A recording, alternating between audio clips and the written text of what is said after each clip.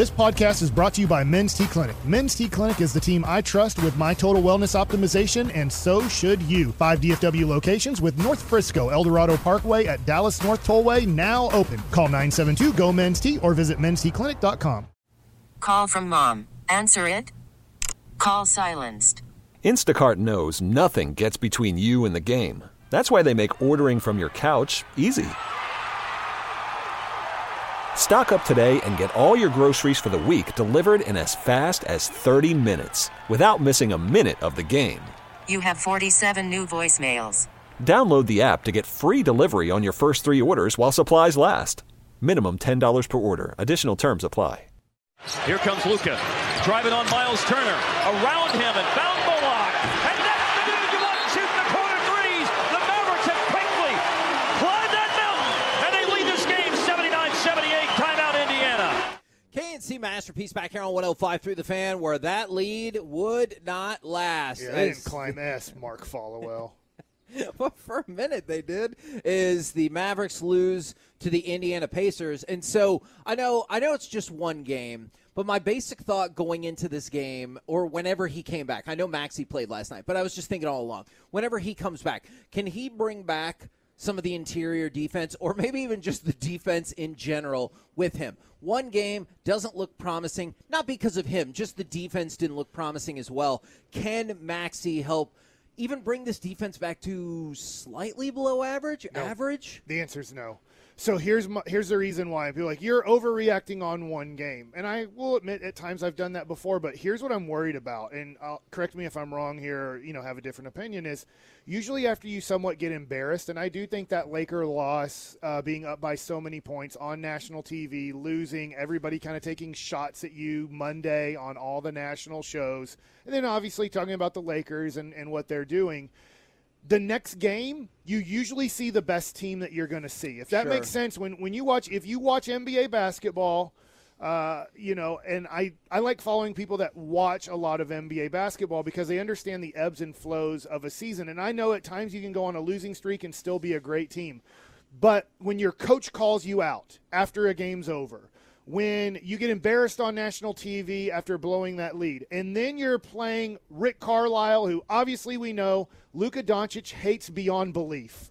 Okay, he cannot stand that human being. I think Rick Carlisle was a great coach and deserves to kind of have his name in the rafters.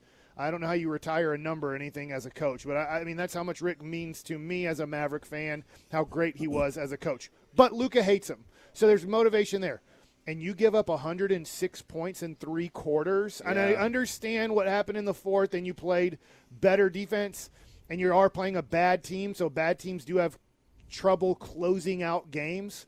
But if you can't bounce back from that Laker loss and you still show that you're arguably the worst defensive team in the NBA, you're in trouble.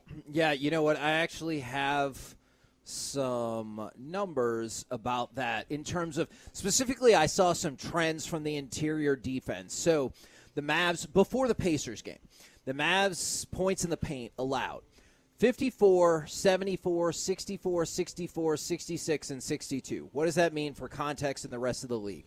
In the last 6 games prior to this Pacers game, where they did only give up 50 points in the paint and outscored Indiana, so that's better. They were giving up 64 points per game in the paint in the last 6 games.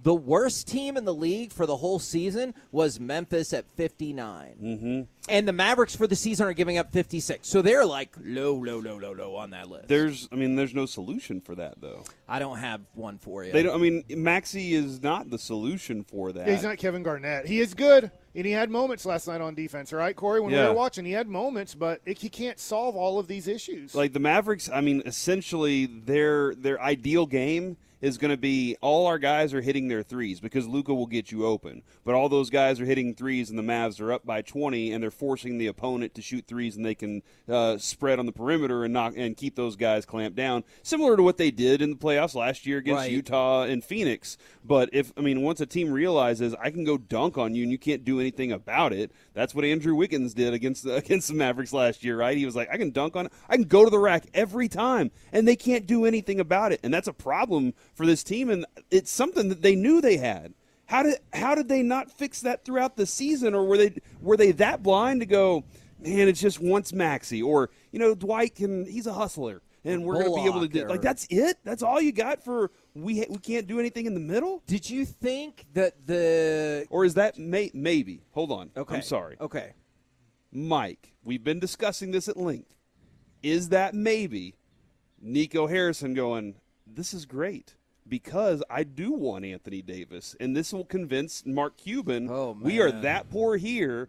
All we got to do is get that guy, and I can go get him right here. It would be scary to play that game without him being a free agent. Yeah. Because he is under contract, and if last night Anthony Davis had 28 and 19, I know they lost, but if the Lakers aren't going to move him, if they're like, look, we're not moving him for Kyrie Irving, well, then your plans are done. Mm-hmm. And now you have to move him for possibly D'Angelo Russell and Rui Hachimura or something like that. So, I mean, I do think that's a very strong possibility that the Mavs end up with D'Angelo Russell and Rui Hachimura from the Lakers instead of possibly Anthony Davis when Kyrie says, I want to be a Laker in the offseason. But that's kind of neither here nor there as we're moving forward. Right now, the Mavericks have to try to solve this, and I'll be honest, I put this on Twitter. I don't know how to solve it. I don't know what – I'm not a big fan of Jason Kidd right now.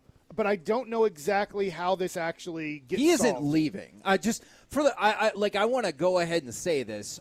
However the season ends, I would be shocked if he was not their head coach next year. Now, after that, I don't know. But I would be shocked by that. And now one of the things I wanted to talk about is what I don't get, Kevin, is after the Mavericks traded away Dorian Finney-Smith and Dinwiddie, but especially Dorian Finney-Smith to get Kyrie, we all said, every Maverick fan thought, all right, Josh Green is playing great on this road trip, and now we're going to need more from him, or at least for him to be as good that he has been on this 6-game road trip right before the All-Star break.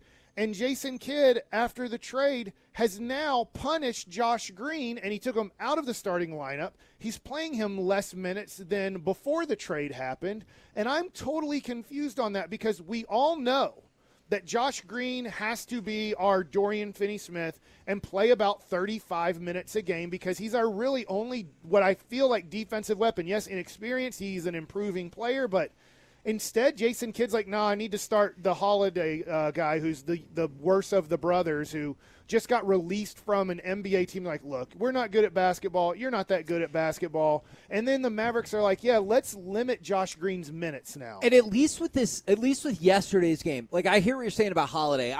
That really bothered me in the Lakers game. But at least with yesterday's game, he didn't play a lot. I know he started. I can live with that if you go the Dwight Powell fake starting route and you don't play them a lot of minutes. But then Tim Hardaway felt like he took up the bulk of what would have otherwise potentially been diverted to Green minutes. And I don't understand that either because I guess I'm just of the opinion. And you know what? I know the logical counter-argument will be, the people in the building probably know better. And I understand everybody who is going to say that. But just watching this team for the last, our whole lives. But they know better? They signed JaVale McGee in the offseason. That is a good point. But in the last 3 years, you've watched to where Green has progressed. And I look at this and say, surely there's no dispute that his ceiling is higher than Hardaway or Holiday. And if there is, then I don't know what we're doing. Corey, I don't know how they get better. Now, Tim Hardaway Jr. had overall a great game, 4 of 6 Yeah, it's shooting not meant for to be 16 against points. him last night. You're right. But when you look at this team, if they're ever going to get better, it has to be that Josh Green develops into kind of a Josh Howard type of a player. We need him to become our next Josh Howard. If you don't remember him, he did become an All-Star in 2007 for the Mavericks. He's a lengthy defender and a good scorer. And if he scored 20, you were going to win the game. If he made a three-pointer at the beginning of the game, he was never going to stop shooting threes. So you look at Josh Green's box score last night. 4 of 5 shooting for 8 points. In 22 minutes, he gets you 6 rebounds, 2 assists, no turnovers. Look, Reggie Bullock is an NBA basketball player. If you put Reggie Bullock on most NBA teams, he plays 15 to 20 minutes off the bench. On our team, he starts and plays 34 minutes. Yeah. What a load of crap. Thanks a lot, Mark Cuban, you fart knocker.